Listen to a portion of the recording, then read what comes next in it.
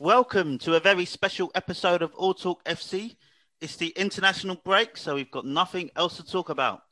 We've got some questions from Twitter. Thanks, Rory. We'll do a little bit on England's massive win against San Marino. We've got a lovely game. We've got front three, back four, and all of our regular fun. Let's go!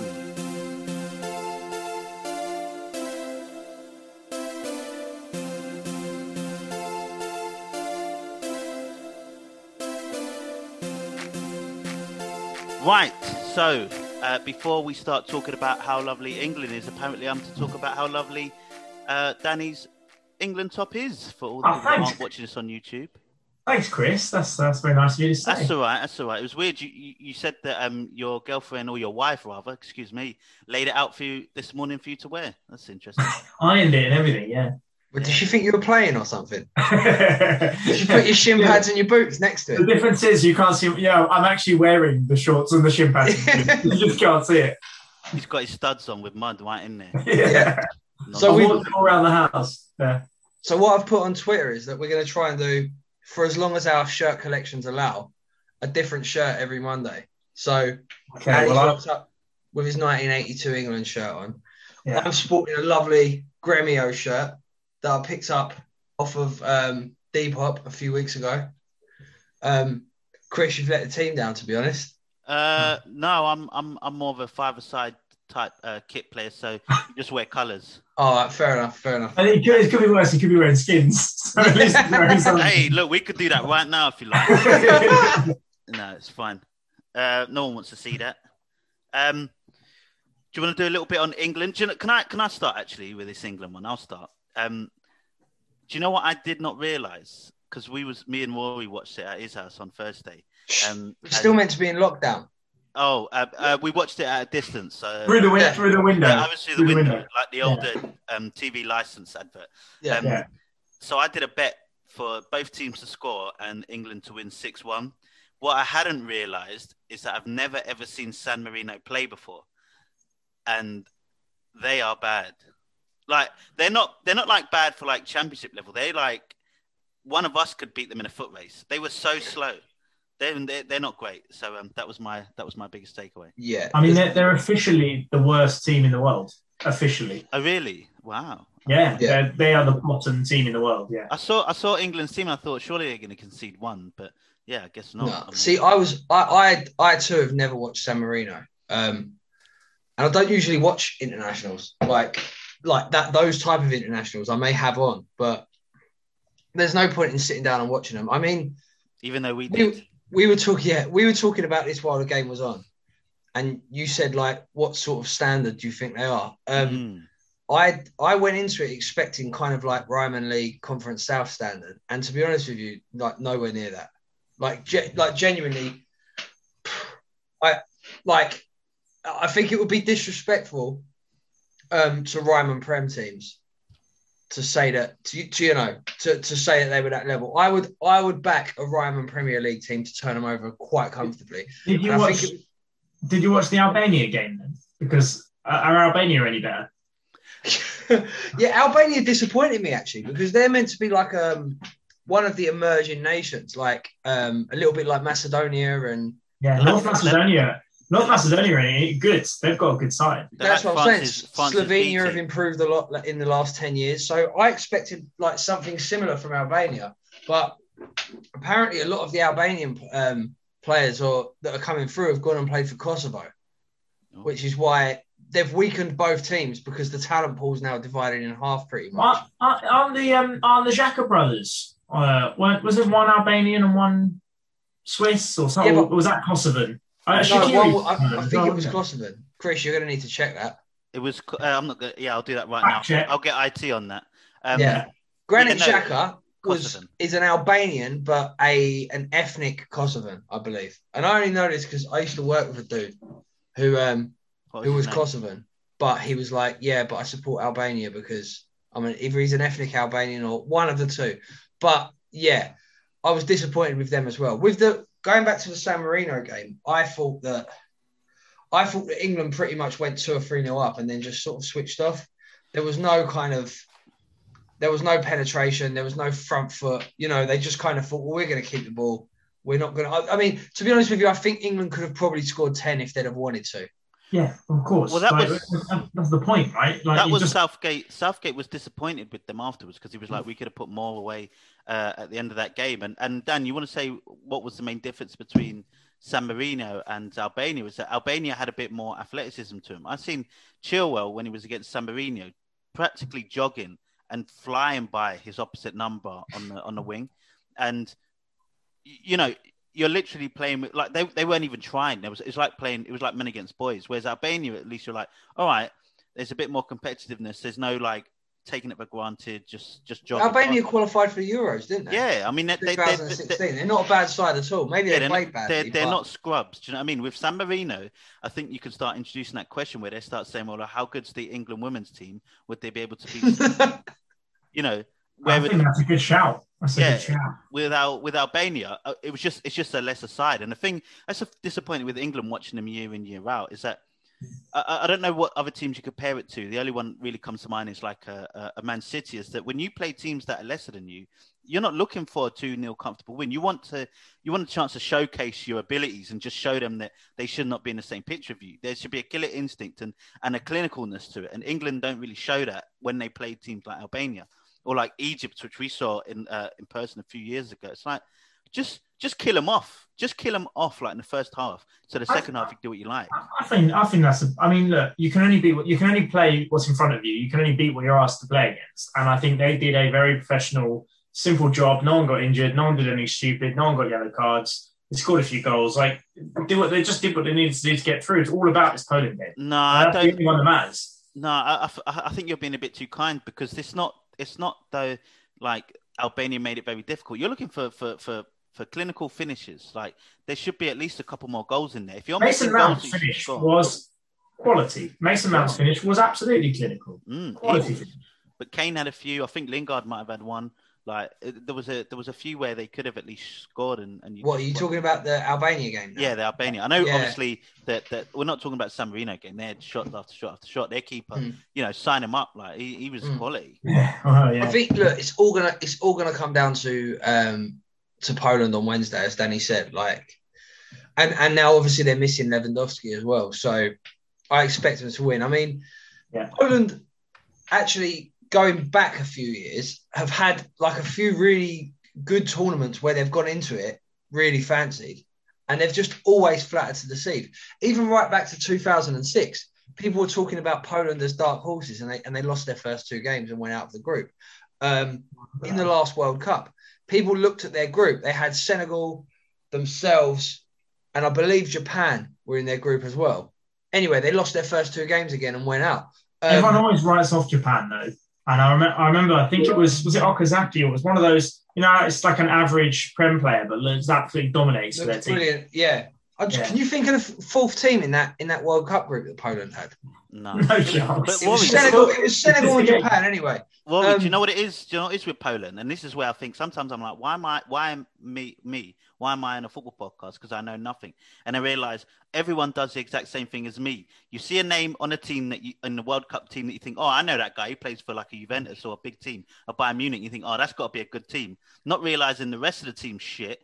And then you go like up against Japan where you barely know anyone, and all of a sudden you've got a team that can work and play together. Like if I say Lewandowski on the team, I'm like, oh, I'm picking them. I would argue that let's go back to when they hosted in 2012. Not only did they have Lewandowski, they had Borussia Dortmund's whole right side, who had just got to the Champions League final.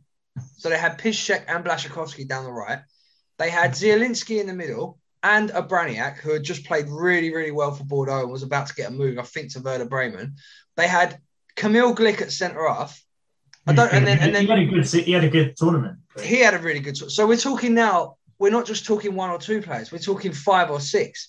And then 4 or 5 other players who played for the likes of Legia Warsaw and who's Lech Poznan and teams like that. But you'd think with 5 players that are playing for Borussia Dortmund, Bayern Munich, Napoli, etc., Monaco, I think Glik was playing for. I think they were really disappointing. I think with Poland, I mean, it's easy to look at like a team like Armenia and go, yeah, they've got Mkhitaryan, they must be half decent. But with Poland, they've actually got 5, 6, 7 decent players. And they all. I mean, I'm trying to think of the guy. There's one from Napoli, and there's another one in the middle of midfield. Do you know what it might be? Obviously, I talk about how me playing rugby all this time. It's like Tonga, for instance. They've got all these teams, all these players that are on all the best teams in the world, and you see a picture of the Tongan Rugby Federation, and it's just a hut. Like Poland probably have no coaching, no infrastructure, like no training. But the thing I want to Google what their thing looks like. I think you'd be surprised. Poland have big stadiums. They have world-class players. I mean, I don't know if you'd call Milik world-class now, but he's up. He's a decent player. I don't even know who he is. He has just gone to a team in France, maybe Nice, but he did play for Napoli. Milik's a good player. Lewandowski is the best striker in the world. I don't think we'll find many arguments against that. Zielinski he's always been one of them fringe players for Napoli, but has always looked really decent. I think Poland, there's just something, the way when we had all of these star players and there was just something fundamentally wrong. I think Poland is that. I don't for 1 second. If you was talking about, say, Slovakia when they had Marek Hamsik and a couple of other players, then I'd agree, yeah, maybe they're a bit overrated. But I think Poland have really good players in most positions, but just always flatter to the sieve. I think Poland would be... Do you know what? If I was starting a new football manager tomorrow and I had to be an international manager, Poland would be one I'd like to have a crack at. With Lewandowski up top. And we're missing the most important thing about International Week, which is that you can put a 16-fold accumulator and have a guaranteed win. Because... You actually can't, though. Who was it who let me down the other day? Poland. Hungary. Who is it? Someone drew 2-2. Spain with Greece. Oh, and France and Ukraine. Spain let me down. So do you want to hear my Sweden? My 10-1 15-fold for this week? Go for it. I've got hold on, Danny. Where are we? Danny, sorry. You said you did a 15-team ACCA and you only got 10-1.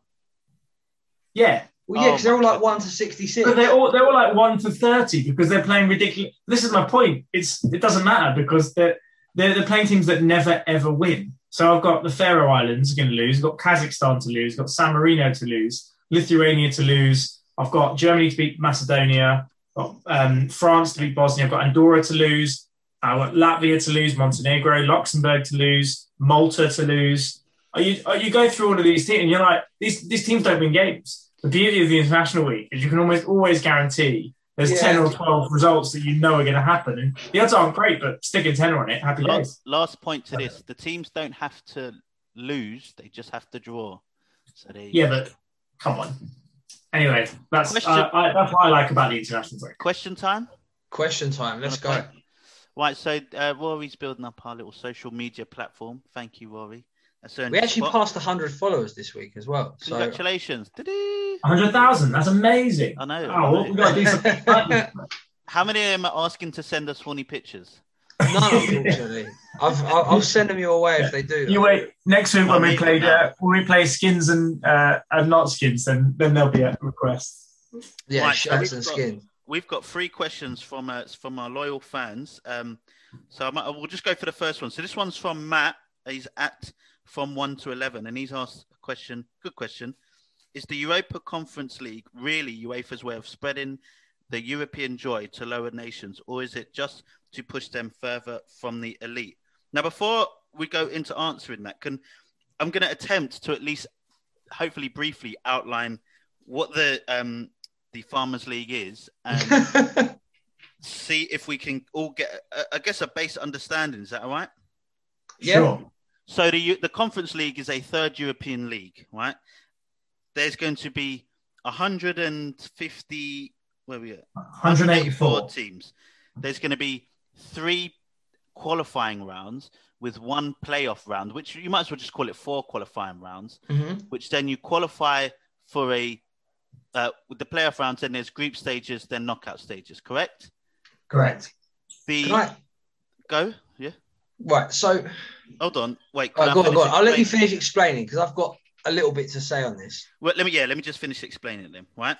So then, in that playoff round, the winners of the qualifying rounds, basically the top half of them go into the Conference League.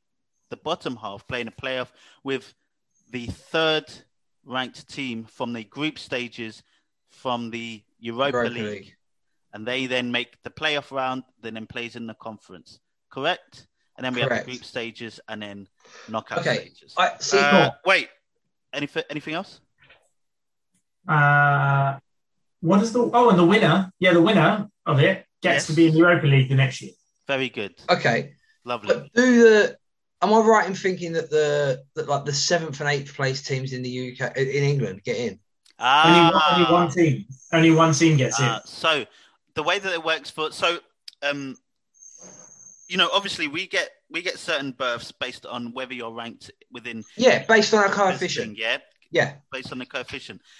The winner of the Carabao Cup gets the Conference League placement. Okay, but if the winner of the Conference League, if the Carabao Cup is in the top 4 or the top 6, it drops down. I think it might be the FA Cup winner as well. Yeah.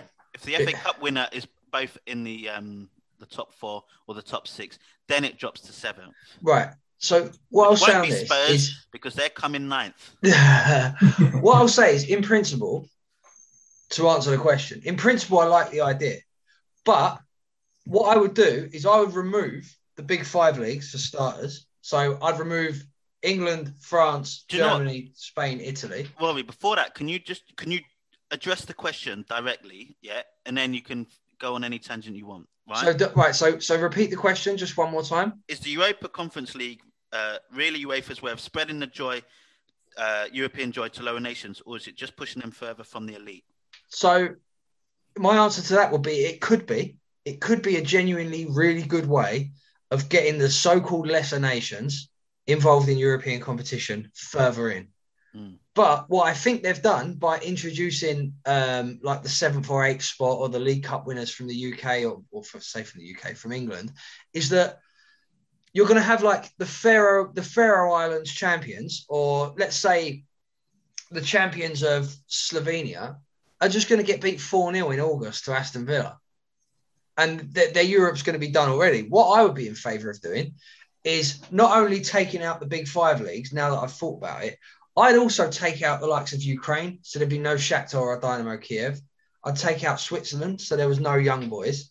I'd take out Portugal. I'd take out the Netherlands. I'd take out Belgium.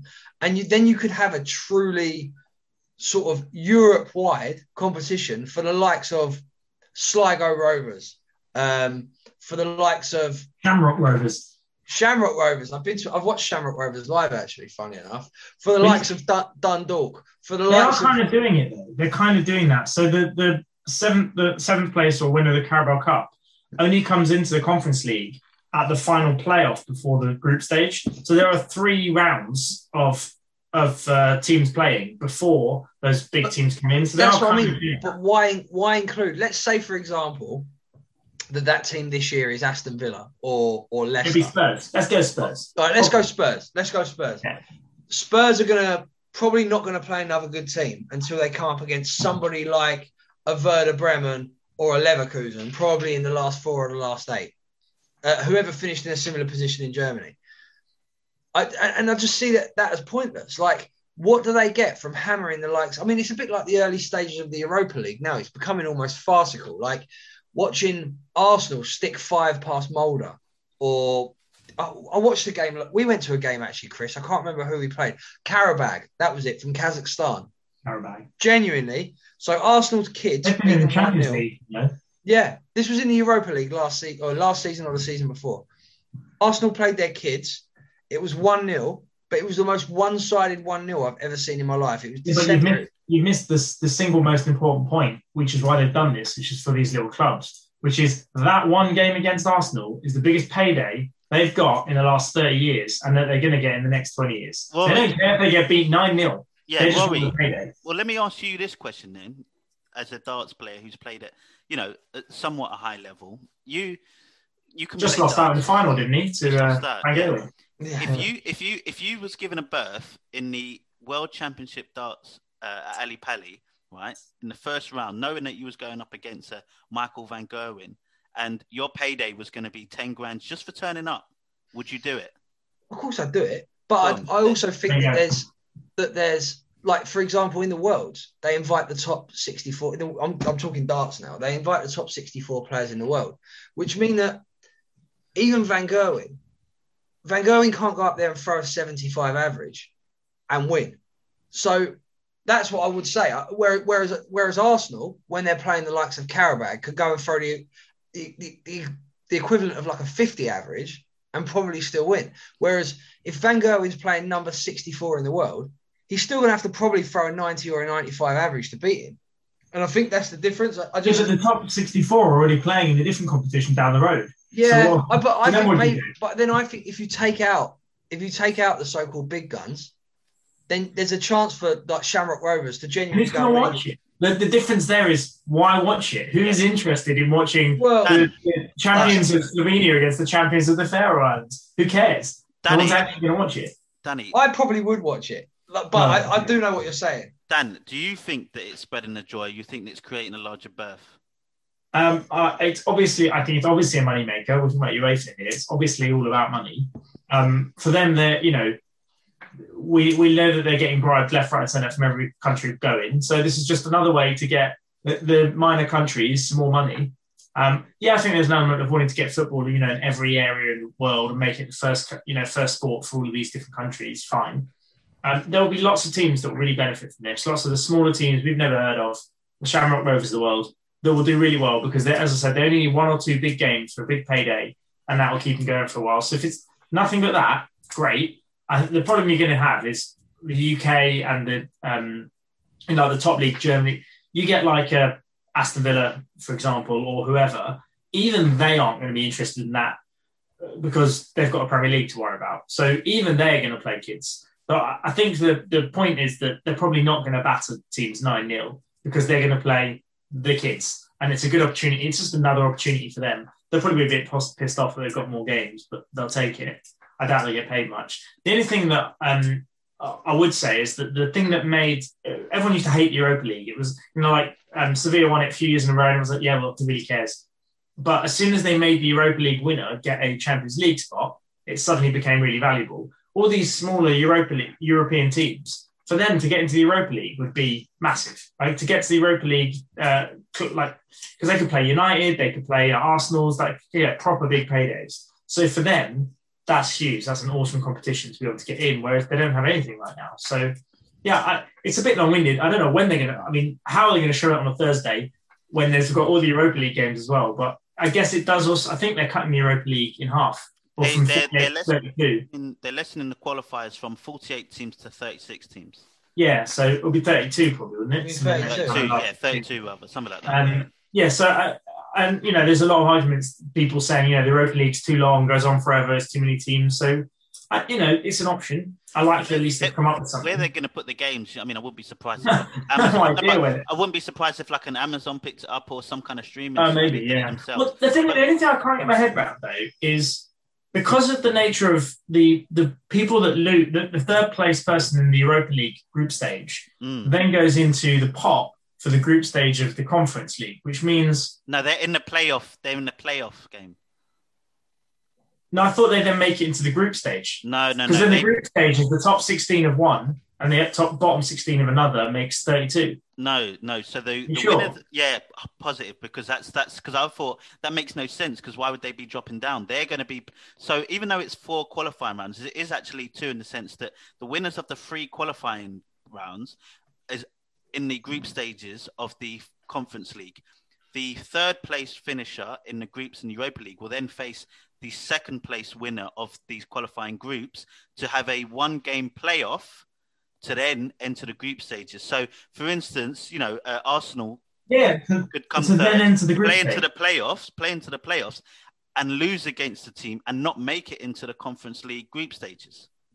So this is my point: is that what's going to happen is you're going to have the Champions League and the Europa League group stages finished, and then the Conference League group stages are going to start because they're going to be so far behind that you're going to have like the Champions League knockouts. You're going to have PSG playing Barcelona while you've still got a playoff game from Karabag against whoever else. It's really bizarre. There's no way it can align with at least the Europa League and the Champions League align.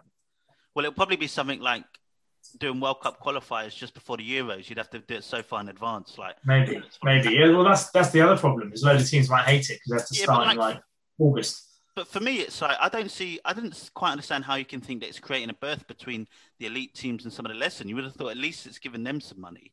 But I think it is kind of spreading that joy. The one thing I would say to, because you guys have pretty much covered it, is like, I remember years ago, I don't know if we had this conversation, Dan, but like, I think there should be a European, if they're going to do something like this league or another European league, why not do it for lesser teams? Why not do like a European Championship for the Championship teams or League One teams? Because there's no point in there being an Aston Villa or a West Ham in there playing against some of these San Marino winner teams because the berths are still too big.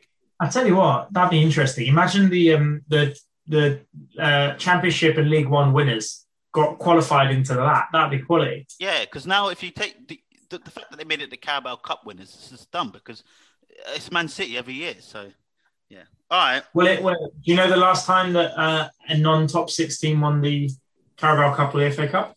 Wigan. I don't know. Yeah, 2013, Wigan. There you go. Right. That was longer than 5 minutes, but we can keep this one shorter. Let's go to our good friend Charlie Griffith of the, was it Punch Perfect podcast? Yep, Neutral Corner. Friend of the show. There you go. I don't know if it's me, but you both disappeared. It's probably you because your internet's not very good. Can you still hear us?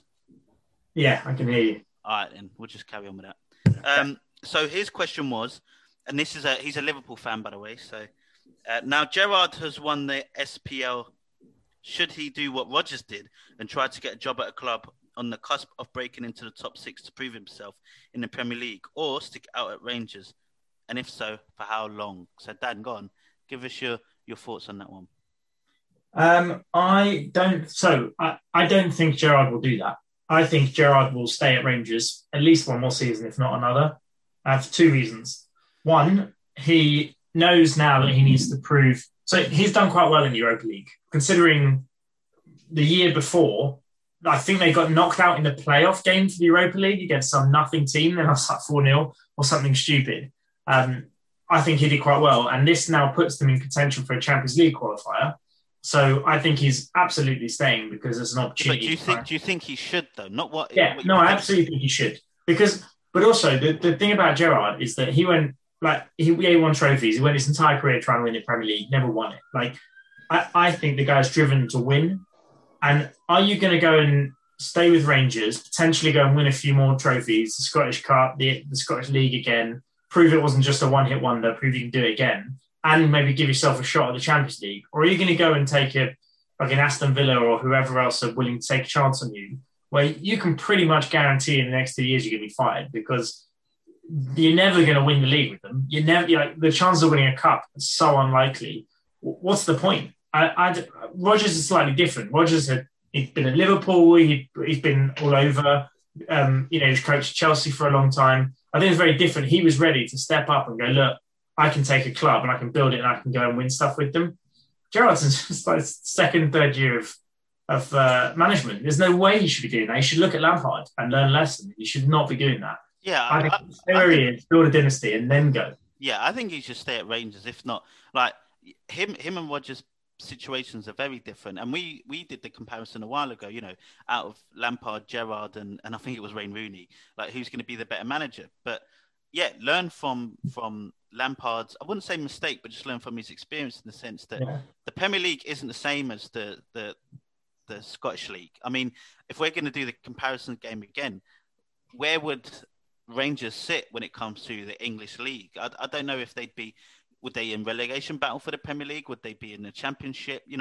Maybe, but then if you gave Gerrard, I mean, I personally think Rangers have some really good players. Like players like Morelos and Tavernier, and I mean, there's even an argument that the likes of Ryan Jack could step into the Premier League and be effective. But I think what we're missing with Gerrard is eventually he's going to want to be the Liverpool manager. Of course he is. And where we're getting conflated with Lampard is that Lampard probably didn't have Chelsea on his radar that early. Yeah. But Chelsea turned around and offered him the job. And if you're Frank Lampard, you don't turn down the job. Absolutely. And the same with Gerrard. If they were to sack Klopp in the summer, and then come to him. Of course he takes it. But that's not the question. Do we think he should go and do what Rodgers did and try and get a club on the cusp of top 6? In that case, no. I'd wait for the Liverpool job. I think if he sits tight for 3 or 4 years, I think eventually Klopp will either go to the likes of maybe like a Real Madrid or a Barcelona, or maybe he'll take the Germany job. I definitely don't think Klopp will go to Bayern Munich having managed Borussia Dortmund. I think that's out of the question. Maybe a Juventus. But anyway, I think Klopp will move on eventually, whether it's to take the Germany job or whether it's to take a job like that. And then I think Gerrard, if he carries on being successful, will be the next point of call. So I don't see what Gerrard has to gain by going and taking like an Aston Villa or a Wolves. For me, I'm outside of being an Arsenal fan and wanting success for Arsenal, I really like Gerrard. I've always had a real good soft spot for him. I want him to go to that Liverpool job, like ready to take it on and do as best as he can, because he wasn't able to win a championship with them as a player. But if he was able to do that as a manager, I personally would love that for him. And I'd love that. Yeah, but how far along would that be down the line? Because you're thinking like, 10, 12 years where he might have the experience and the cachet, because I know there's a lot of managers that go around, but surely it takes a manager some real experience. This is his first big job, isn't it? This is his first managerial job. I mean, he's like a few years older than me. Like, you always imagine good managers with grey hair and weathered look like they're closer to 50 than they are to. But then there's a lot of good young managers about now. Like, I mean. Yeah, but Rory, good young managers and managers that are actually going to win you Premier Leagues, that are actually going to win you European Cups and silverware. I mean, like that. There's a big difference between being a good manager, being an Eddie Howe, for instance, who is good for Bournemouth, and actually being a big 6, a big 4, one of the biggest clubs in the world type manager. That's a whole different beast. But Gerrard's already got the name, so it's not like I'm gonna sound like I'm digging him out. An Arteta who doesn't have anywhere near. I've timed that. How long did it get to? Arteta doesn't have anywhere near the pedigree when it comes to his playing career of Steven Gerrard. I mean, Steven Gerrard, we're talking about an absolute legend. And for every example where you can say like a really good player has flopped as a manager, you've only got to look at Zidane. And I think once a player's of a certain level, i.e. Zinedine Zidane, Steven Gerrard, when they walk into a dressing room, they command respect automatically. But that only lasts so long. Like it does. But then, I mean, I guarantee you, for example, the likes of Marcelo and Ramos, because they're a couple of years older than us. When Zidane walked into that dressing room, they'd have been thinking, "Fucking hell, Zinedine Zidane." Because as much as they're already superstars in their own right, that happens. You hear it in multiple sports of a player like Zidane, and it will be the same as if Messi ever decided. I mean, I can't really see. But how's that worked out for Zidane so far? How's it worked out? Pretty well. He's won 3 Champions Leagues. he sent Bale back to Spurs, so he's exactly. So he's done that. If you'd said how well has that worked out at Juventus this season, then maybe I'd buy it. But I mean, Juventus is again Juventus of. I mean, but then there's no saying that Pirlo won't get it right eventually. Yeah, he won't get it right eventually. You don't think so? Anyone that doesn't play Dybala at Juventus doesn't know what they're doing. Big statement. I'd love to and I'm not disagreeing with you with Dybala. I think Dybala's a great player, but if you're saying that you think Pirlo will not have a decent overall managerial career, I wouldn't necessarily disagree with you yet, but I would hold back on that. I'm not suggesting he'll have a terrible career. I just don't think he's good enough, experienced enough, whatever. He's just got the Juve job because of who he is. Yeah. And they hope he'd go and do it Zidane. But you can't play Kulusevski right wing back and expect to win. Right. Yeah, I saw that the other week, actually. That is That's for another day. Yeah. One of our big fans could write a question about how good Pirlo would be as a manager. Yeah, we've got off topic. But I believe we've answered that question. Just a little bit, yeah. Yeah. Maybe. I mean, I don't know. So we all surmise that Zidane's a terrible manager. Good. All right, last question is from Joshua at Vintage Crispy, good friend of Rory's. His question is, so look, I'm going to read this question out. I don't know whether it's a bad question or because it's a bad question or because it seems like it's 2 weeks late now. So remind me, do you feel like Ole didn't really appreciate how important the cup was for his chances for silverware with his team selection tonight. Fred and Telles seem not up to the task at hand. I'm assuming, Rory, this question was from when they played AC Milan in the second leg of the Europa League, which they won and went through. So, yeah, I think it's a team selection question. So, well, he said, are they up for the importance of the cup? He did the job. So if they lost, I could kind of understand that question, but they won. So his priorities were measured well enough to actually get through without necessarily playing his A-star players.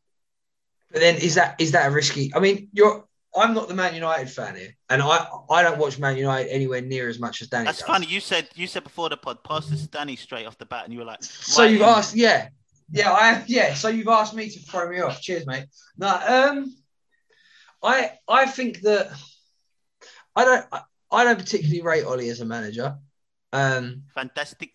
I believe a club the size of Man United should have a better manager than Ole Gunnar Solskjaer. I don't believe that Man United, and I don't believe that Arsenal are clubs that you learn at. I believe they're clubs you go to when you're established.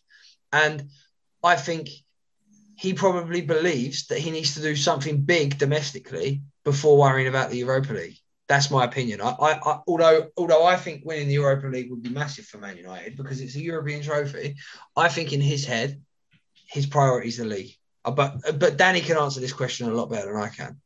I'd agree with that. I think his priority is the league, and I think he has to prioritise the league because there's a very high chance he doesn't win the Europa League. In which case, if he doesn't get in the top four, he loses Champions League, he loses his job. Like that, end of. And the reason he will lose his job is because exactly as you said, Roy, like he's done actually a brilliant job for Man United. He really has. He stabilised it. He's got rid of some people he didn't need. He's got in some good signings. Done some weird shit with what's his name, Donny van de Beek. But other than that, like he's been pretty stable, and he's been pretty good. And he says all the right things. Like he's everything they want, right? But ultimately, he's not the world-class manager that you'd expect to be managing Man United. So the moment things go really bad for him, he's out. And I think he knows that. And so why is he going to put himself in any situation where he could let that happen when he's got a good thing going on? Yeah, can I ask a question? And Rory, please don't jump in because I'm just about to digress a little bit. But for me, the way it goes, for particularly in England, and I don't know if it's for other European fans, there's the priority where the Premier League is the absolute top. It doesn't matter whether there's the Europa League or the FA Cup or the Carabao Cup. The only thing that can be above that is the Champions League. So when you talk about Europe, and we're going to have the new European Farmers League soon, which is going to be another cup, it's good enough to win those things. But if it isn't the Champions League, and if you're not prioritising that and almost guarantee a win, the Premier League is the top one. Because for you, for instance, Rory, Arteta's won the FA Cup, and you still think he's the worst manager that's ever lived. So if Ole's going to win the Europa League, for instance, that doesn't really matter if he were, in theory, to come 5th, 6th, 7th almost. That would be good for that one night, that final, which you won. But after that, next season, that'll be fucking long gone. I agree. It's a legacy thing. For him to come second, again, for him to come second with Man United 2 years in a row would be unbelievable. Did we come second last year? Am I making that up? No, we came second, right? I don't remember the back end of last year. No, it was a bit of a blur, but no, I'm pretty sure, came second. So to do that 2 years in a row when you've got the likes of Liverpool and City in the mix, I mean, it's pretty impressive stuff. And so that's his legacy that he'll leave. What I will say about your point, Chris, is that I think a lot of that, and when you're talking about legacy and stuff, and how other European fans of other European clubs find it, I think it's entirely dependent on the size of the club and the type of the club. I'll give you an example. 2 seasons ago, Real Betis, or actually, let's go back 3 seasons. Real Betis managed to finish 6th. They then qualified for the Europa League. And then the season they were in the Europa League, they had a run to the Cup semi-final where they eventually lost over 2 legs to Valencia. And they also had a run to the last 8 in the Europa League. Losing the Europa League completely derailed their whole season because winning the Europa League for a club like Real Betis would be the same as winning the Europa League for a club like Everton or a club like Aston Villa or a club like Leicester. It would be massive. Whereas that's winning not the Europa same League for Man United. Well, it'd be good because the thing is, like, fans love a day out. They love an event. So winning the Europa no one's having a day out at the moment anyway. So, well, no one's having a day out at the moment anyway. But I think it would be great for a club like Man United to win the Europa League. I mean, for all of 10 minutes, and then when that hangover runs out the next day. Look, like, United won the Europa. Whereas Mourinho won the Europa League for Man United. Don't forget, Mourinho in the second season won the Europa League. Whereas if Leicester won the Europa League, if Leicester won it, if Real Betis won it, if I'll try and think of an Italian equivalent, if Torino won the Europa League, if Benfica won the Europa League, it would be massive. You know, if a sort of a tier 2 or tier 3 European club. I think we're all agreeing. I know we're arguing and agreeing at the same time, which is we're all agreeing that Man United. We've kind of gone off topic here, as you said we would, Chris. But the point is with Ollie, like, we haven't actually answered the question. I don't think Fred is I don't think playing Fred in an important Europa League game. It was an important game against AC Milan, who I thought one of the favourites for anyway at the start of the season. I don't think playing Fred is giving up. I don't think that's going on. I don't give a shit about this. What about Telles? He's good. I also don't think Telles is a bad player. Like, I know Shaw is playing out of his skin, and he's one of the best left backs at the moment in the league. But one, you do need to rest players, and so take an opportunity. But two, I don't think Telles is too bad a backup, to be honest. He takes all their corners, free kicks. He's not as good defensively, but he still gets down the wing. And I think I don't think it was a cop out at all. Like, if they played, I don't know, some kids. If he played some of the youth team, absolutely fair enough. Right? He can't be doing that, but. These are first team players. They're in first team squads. He played players that would and could start, and I'm pretty sure they have started in the Premier League. In the Premier League, I agree. So that is something. I'll finish on this. Like, hindsight is a very good tool for fans because before the game, you could look at certain lineups and say, "Oh, I understand the team he's picked because they need to prioritize this or certain players are tired." But then they lose, and you're like, "Oh, what the F was he doing?" Whereas, sometimes. Teams have played kids and stuff like that. If one, you're like, oh, that was good. It was wise for him to play these young players. So you could go either way. Like, I didn't think that Oli was that. If you're going to criticize him, I don't think that was the right time to be doing it. But you know what's funny? Well, I'm confused now. I'm just looking at the lineups. So in the second leg, Luke Shaw played. So we must have been talking about the first leg with Alex Telles played, but then Matic played over Fred. So I'm really confused by this question. Yeah, I thought it was a bad question because I was trying to look up and I'm like, is he talking about the Carabao Cup or?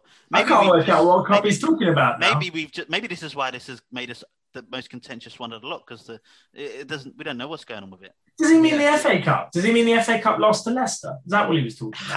Has to be. Did Telles and Fred? Telles and Fred started, but then.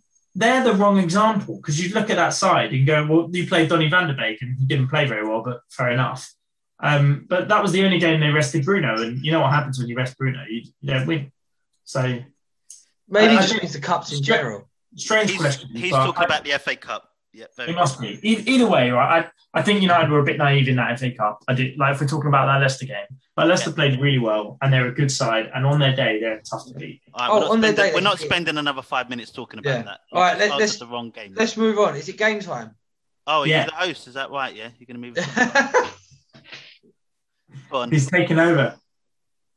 Go on, Chris. No, game time. Game time. All right. Is it game time? It's game time. Right. So this one, I haven't come up for a name. For this game yet. For now, I'm going to call it Gareth Barry. All right. Okay. Can I guess what the game is? Go on, guess what the game is. It's going to be to do with lots of caps. Nearly. So what I'm going to do is we start with Gareth Barry, who had 53 caps for England and scored 3 goals, incidentally. Yeah. And you two are then going to take turns. I'm going to name another higher or lower. Higher or lower. You're going to go higher or lower on caps. So, I've got a good name for this game. Pardon? Higher or lower. I've got a great name for this game. It's called higher or lower. Yeah, no, that's too boring. Right. So we start with Gareth Barry. We'll call it stock prices because they go up and they go down. And they go down and stay down. Right. The only rule is all of these players have retired. Okay. Who's going first? Chris is going first. We start with Gareth Barry. First. Okay. We start with Gareth Barry, who played 53 times for England. 54 the next player. Too many. The next player is Paul Scholes. Oh, he did less than that. You're saying less than... Yeah, less travesty. Less than 54. 53. 53. Right. Paul Scholes played 66 times for England. And scored 14 goals. So that's incorrect. No chance he had less than 50 caps. Okay. No way. The next player, Danny. How many was his? 60? 66 was Scholes. 6. All right. Yeah. The next player is Argentina, Valencia, Real Zaragoza, and Benfica. Playmaking genius, Pablo Aimar. Oh, I thought you were going down the Riquelme route for a minute. No, Pablo Aimar. Aimar. How many caps did he have? Higher or lower than 66? I mean, Jesus Christ, for Argentina. Wait, I think he played from quite young. Tiny guy, wasn't he? Yeah. Aimar. Big hair. Yeah, probably more. I'm going to go more. Higher.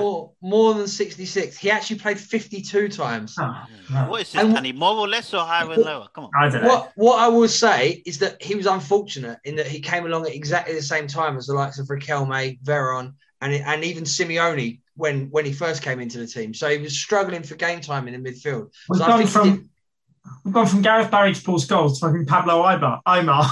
Yeah. So I think he did quite well to get 52. All right, Christopher. All right, tied at 0-0. Pablo Aimar got 52. Carlo Ancelotti, higher or lower than 52? Jesus. I'm assuming he played for Italy. Well, yes. But no points for that. Higher or lower than 54? Higher or lower than 52? Let's go for less. Correct. Yeah. Carlo Ancelotti played 26 times for Italy. Do you know what? I was going to say 27. Oh. Right. He played 26 times for Italy, scoring 1 goal. That's good. He was a centre back, wasn't he? He was a striker, weirdly. So I don't know how he only managed 1 goal in 26 games. That's why he only played 26 games. That's why he only played 26. That's why he's a good manager, because he's a bad player. Okay, Danny Gazet, Mauricio Pochettino, higher or lower than 26? Ooh. I remember him with his headband playing for Argentina.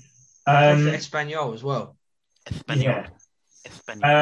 That's why he hates Barcelona. He played a fair bit during those years. How many more? 26? Oh, yeah, more than 26. I'm going higher. Ooh. Incorrect. He played 20 times. The reason you remember is because he played in a World Cup. Played against England, didn't he? Yeah, in the World Cup. Yeah. In 98. That's why you remember him, because he was playing in the game Beckham got sent off. Yeah, exactly. Yeah. And again, another one, a really good player, but he was probably unfortunate that he came along at the same time as people like Walter Samuel. I can't think of the other Argentinian centre-back around that time. But, yeah, just quite unlucky that he came along at that time. Who? PK. No, wasn't it the guy with the blonde... PK's Spanish. Big blonde hair. Cafu. I don't know. Oh, you're thinking of Ayala. Yes, I am thinking of Ayala. Yeah. Right. So, Anyway, Chris I'm not Alley. doing very well here. Chris Alley. Michael Ballack. Oh, that's higher than 20. Correct. Michael Ballack got 98 caps. Yeah, it's massive. Scoring 42 goals, which when you think about it, for a player who you wouldn't have really had down as an attacking player, that's outrageous. 42 Michael goals. Ballack was an absolute genius. And do you know what? The fact that he went to Chelsea at like 31, 32, I think people underrate him for. He was amazing. At Bayern Munich, he was amazing. He was ridiculous. the Michael And at Essien of Germany. And at Kaiserslautern as well, when he first came through. Okay. Sure. Danny. Yeah. Zinedine Zidane, higher or lower than 98?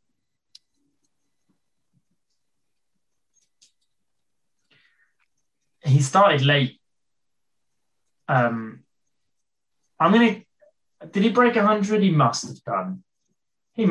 How many World Cups did he play in? Yeah, I'm gonna go higher. Zinedine Zidane played 108 times. Oh. So that is correct. That is big. That is big. That is a big hold. That's put you right back in it. It's 2-1 at the minute. As I move on to Chris Alley's question. Marcelo Salas, Chilean genius. Higher or lower than 108? Chris doesn't even know who that is. Correct. Marcelo Salas, Chile genius. Well, he clearly is a great guy, so I'm just going to say higher. He lower. Salas got 70 caps. Jesus Christ. Considering they didn't actually qualify for that many World Cups around that time, I was quite surprised. When did they have the South American CONCACAF or whatever it is? Yeah, they would have. He would have played in a couple of Copa Americas, but they missed. I think they qualified for a World Cup in '98, and then I don't think they actually qualified again until 2010. So they went 12 years without playing in a World Cup. I'd have to fact check that though. Yeah, all right. We'll get back to you on that. Still 2-1. Marcelo Salas got 70 caps, Danny Gazette. Christian Vieri, higher or lower? Don't know. No, you always used to play with Vieri on Pro. Do you remember? You always buy him on Pro, Vieri. He was awesome. And on Footy Manager as well. Vieri was outrageous. Yeah. Christian Vieri. I don't remember him playing that much for Italy. Arsenal legend. I don't reckon he got 70 caps. I don't remember him playing that much. So you're going lower? I'm going lower. Correct. Christian Vieri played 49 times, which sounds like not a lot. But then when you consider around that era, they had Del Piero, they had Montella, they had Inzaghi, Baggio. They had Francesco Totti. I've probably missed one. Would Baggio have still been in his heyday? Maybe a bit early. Yeah, because Baggio would have been early 90s, and Vieri, because I had to Wikipedia all these players earlier, was born in 73, so he'd have been early 20s when Baggio was at his peak, around 94. So, yeah. So it's 2-2. I was sort of Roberto Baggio. He always used to wear really baggy tops, isn't it? Well, that was more the era than his. Yeah, it's Roberto Baggio. That was the if any of our listeners know where to get hold of one, a 1994 Columbia Carlos Valderrama shirt. Yeah. I thought you had a girlfriend. I will pay silly money for a Carlos Valderrama shirt with his number 10 on the back from 94. Just think it's an outrageous shirt. Okay. Next one, Christian Vieri got 49. Marco Materazzi, higher or lower than 49? Oh, do you know, I might be getting captured by the World Cup thing you said earlier. 49. It has to be higher, surely. Higher. Marco Materazzi played for the Azzurri 41 times. That is incorrect. And what I'll say, another one, is great player Materazzi, but his career clashed with Nesta, Cannavaro, and then even Maldini could do a job in the middle. And then towards the end of Materazzi's career, the likes of Barzagli, Chiellini, Bonucci came along. So, again, unlucky around the era that he was born. Okay, Danny. He was a bit of a knob, though, wasn't he? Materazzi? A little bit. Yeah. He's got some... We're getting to the nitty-gritty now. We only have 3 questions left. Are we at 2-2? How many caps did nitty-gritty get for Ghana? Xavi Hernandez. Xavi. He played a ton of times. Xavi as in the Barcelona. As in the Xavi. Higher than 41. Correct. He played 133 times. Yeah, I mean, for goodness sake, Rory. I didn't choose the order. I did, but I had to get him in somehow. Chris Alley, Andres Iniesta, higher or lower than Xavi Hernandez's 133? Let me see. As I think while Danny's on mute, so when he comes off mute, I can answer. I'm going to go for lower. Lower. Andres Iniesta played 131 times. Ooh, dear. Right, it's close. Which is very close. Are either you two surprised at that? I assumed Iniesta would have more. Because I thought he had less. I thought I would have gone less as well. I didn't realise Xavi was so high. I thought Iniesta played on for a couple of years after Xavi. So I just assumed he'd have more and then forgot that Xavi probably started earlier. Why do you ask questions and then don't allow us to answer? Well, go on and answer. No, it's fine. All right, good. We are now at a tie break. Lovely. We're not, because I'm 3-2 up. No, it's 3-3. Oh no, you got that one right. Yeah, sorry. Yeah, you got that one right. My It's bad. 3-3. So that means we have a tiebreaker. Oh, Anna started. That's fine. Yeah. The tiebreaker is Pep Guardiola. Okay. And you need to guess how many appearances he made for Spain. And the closest one will be today's winner. So I think Chris should go first because he had an extra question in that game. Because he started and finished. That's true, actually. Chris, you have to go first. Pep Guardiola got 27 caps. So you've gone 27 for Guardiola. Danny? I would have gone in the 50s. Got no idea. Pep Guardiola. Well, actually, I don't really remember him playing. You should just say 28 then. Yeah, I don't remember him playing for Spain, but he played loads for Barca, so he must have done. I'm going to go 28. Pep Guardiola played 47 times, Ooh. which means today's winner is Danny Gazet. Yes. I would have got, for what it's worth, I would have said 50, so I'd been much closer. Yeah, you'd have been much closer. Very good, very good. Some blast from the past in there. Yeah, I tried to vary up a little bit. I thought it was going to be all England. That's tough. Yeah. Right, good game. Very good game. I thought you were going to do the one we talked about yours. No, I was going to do that, then I forgot what it was. What did we mention at mine? It was shirt numbers. I was going to do something to do with shirt numbers, but then save it for another day. We'll save it for another day. There's only 4 of us, so it'll be my turn in a month. Yeah, we haven't even mentioned Mark, and we've got an hour and 10 minutes into the pod. Right. Yeah, Mark's not here. He's just not his usual quiet self. He actually isn't here because he's playing football. So he thought, why don't we try a threesome? And then do the pod. Hey, good one. Set that up. I'm glad you took that one. You're welcome. Right, let's just go with front 3, back 4 then. Sweet. Yeah. Rory, you happy if I go first? Yeah. Wonderful. Dan, you'll call that? I mean, it's not normal. We don't normally do this, but I guess so. Well, I just like, you know what I mean? I like doing that sort of stuff. You won the game. At least give me this consolation prize. Go on then. You go first. Right, in my front 3 this week are fatties.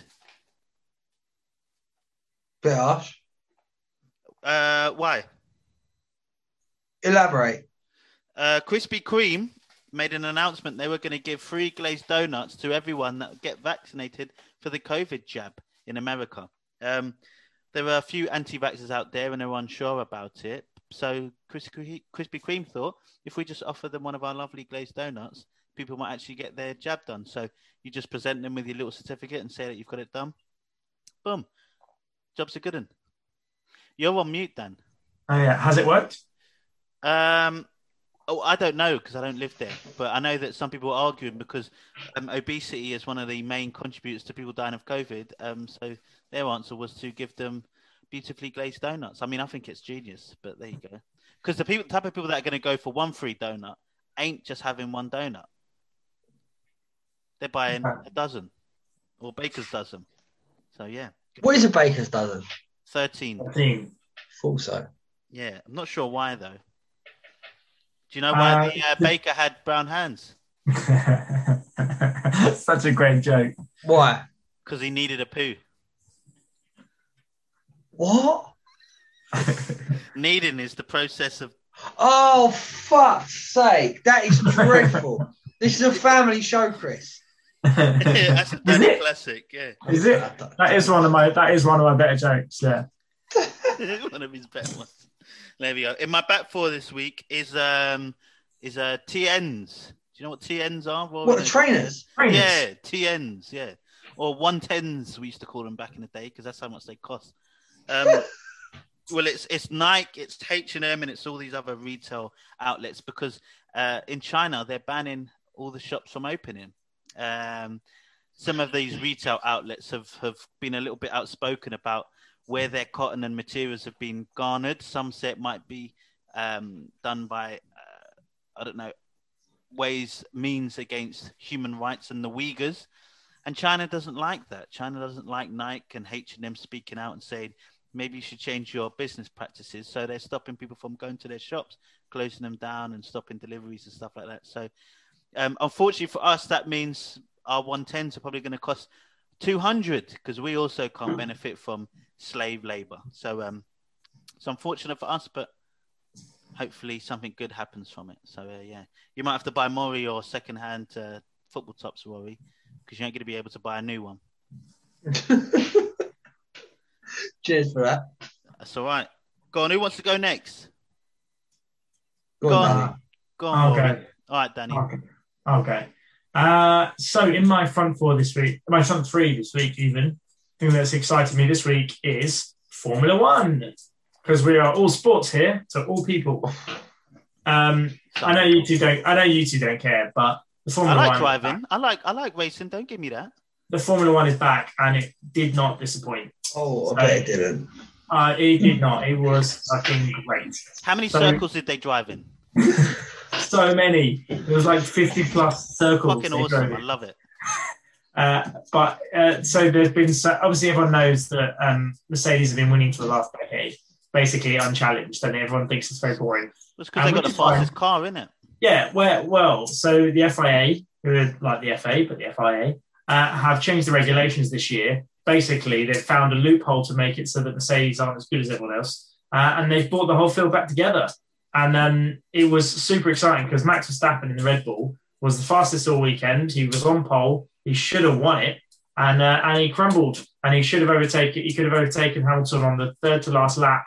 He went off track, had to give the position back, then messed up and never caught. Hamilton outdrove him in the last lap and beat him.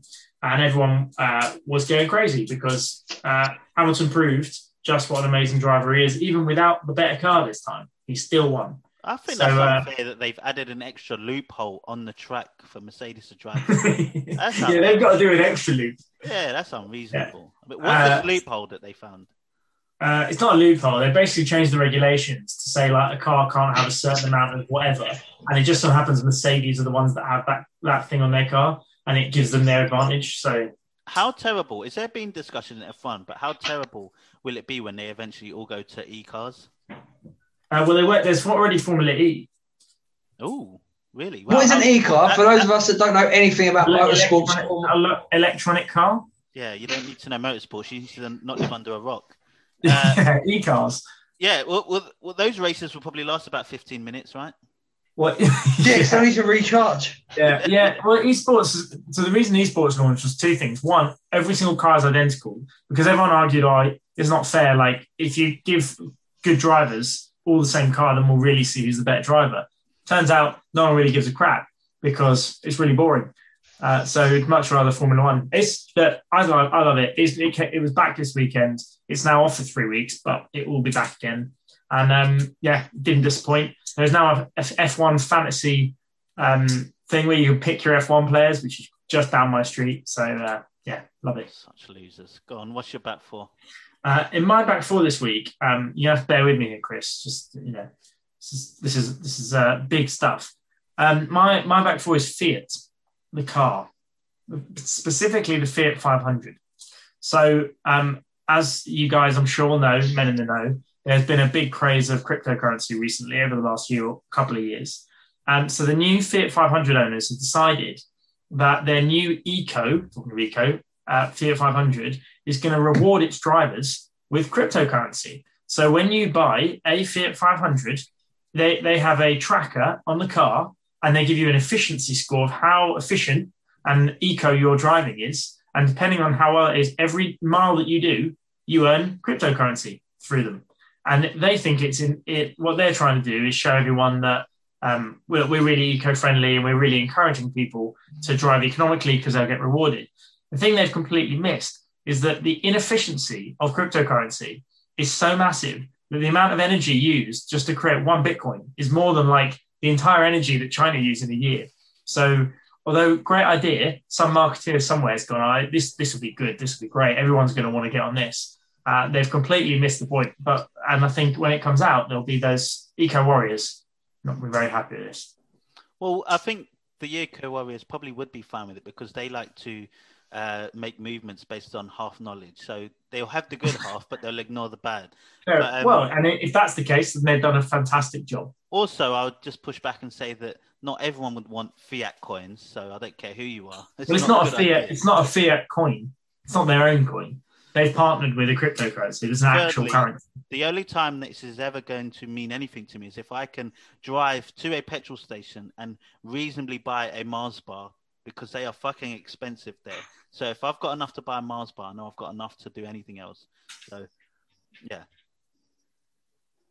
Okay. All right. Very good. Thanks, guys. Rory, finish us off. Mine are both football related. All right, yeah. So in my back four today is, and I've been meaning to do this for the last 2 weeks, Mr. Agnelli, who is the chairman of Juventus, who wants a locked in. Actually, he owns Fiat as well. So look at that. It ties in with Danny's Simpatico. one. So this knobhead wants to... also rhymes with Danny. Go on. Yeah. Wants to make the Champions League a closed shop. I just absolutely hate it. What do you mean, like a ring fenced it? No. Ring fence the Champions League. He wants basically to choose 8 or 12 teams who are the biggest in Europe, and he wants to exclude everyone else because he's a greedy bastard who wants the Champions League money guaranteed every year. For people like me, and actually you two as well, I know you both quite well. Sometimes the best stories of a Champions League campaign is to watch the Ajax or to watch the Atalanta or to watch the Napoli when they haven't been in it for a few years, have a run to the quarters or semi-finals. And you two and my other mates as well, who are massive football fans, I know that's something we all enjoy and we all love to see. So by making the Champions League a closed shop, it just, to be honest with you, will just make it a shit spectacle compared to, if we're watching Atletico Madrid against Bayern every year or Barca against think about the winners. Like when you think about upsets in the Champions League, you think about the Porto with Mourinho, you think about Monaco, you think about like the times when there were proper upsets. It was proper awesome. That's what it's all about, man. That's the magic of it. Yeah. It's although we won't have a situation where Everton gets in the Champions League and just. But you know what? If Ancelotti gets Everton in the Champions League and then gets them, they've probably earned it and probably deserve it. And they'll probably have a good enough team if they get there. That's the difference. If they're there, it's because they're good enough, and if they're doing well, it's because they're good enough. Well, just because they haven't got a Juventus badge. I was referring to the Everton way back when they made it and just did absolutely nothing with it. Yeah, but then saying that, like, I love watching Ajax get to the semis. Obviously, I hated watching them go out to Spurs, but I love watching Ajax the other year. I thought that was such a well-balanced, nice, organised, but free-flowing football team. The likes of... it's a bit sad, actually, because Van der Beek's obviously having problems at United now. De Ligt is not really pulling up any trees at Juve. And Frankie de Jong's starting to pick up. He did all right in the second half of the season. But he did get shoved out on the right wing, which I thought was the most bizarre tactical move ever. And ZX finally got his move, but he's been injured for most of it. But he's been injured. Yeah, I feel like that team sort of like it was greater than its parts because since it's been disassembled, the players haven't done that well. But yeah, I love that. Back four, Rory. My front three, you mean? Front three. Yeah, what's his back four? My front three is a bit of breaking news. I don't even know whether this counts as a front three, but I just wanted to eulogise and pay homage to... Is it the Aguero news? It is the Aguero news. I just wanted to say... Basically, I've always believed that Aguero is a top 5 Premier League striker of all time. I think the man's an absolute genius. I've followed his career since he broke onto the scene playing for Atletico Madrid. Actually, my mate Charlie, if he's still listening an hour and 10 minutes in, will tell you that I once, in about 2009, declared Aguero better than Messi because Atletico, I know that was a big statement at the time. Atletico Madrid had just beat Barca, the Barca with Iniesta, Yaya Toure, Xavi. Atletico Madrid turned them over 4-2 and Aguero scored a hat-trick. Back when we could watch Spanish football on Sky TV on a Saturday night. I don't know if you remember, a long time ago now. I remember that game. Yeah, and I declared Aguero the best player in the world after that. I just think he's an absolute genius. I think we didn't see enough of him and Messi in an Argentina shirt together because there was always a problem with Argentina of trying to shoehorn as many attacking players into a team as possible. So we saw Higuain in there. We saw Maxi Rodriguez in there. We saw, my one biggest regret is that we never got to see a front three of Riquelme playing behind Messi and Aguero because that would have absolutely torn everybody apart. But yeah, I just think he is one of the greatest Premier League strikers of all time. I think he's one of the greatest Argentinian players of all time. And wherever he goes, I wish him the absolute best of luck. Because just so everyone knows, the news is he said he's going to leave Man City at the end of the season. He's going to leave Man City. Where do you lot think he'll end up? Depending on what happens to Suarez, he could go to Atletico to finish there. They'd probably take him. 100%. I'm just going to say any random club because I just found this news out now. And I'm going to say Paris Saint-Germain for no apparent reason.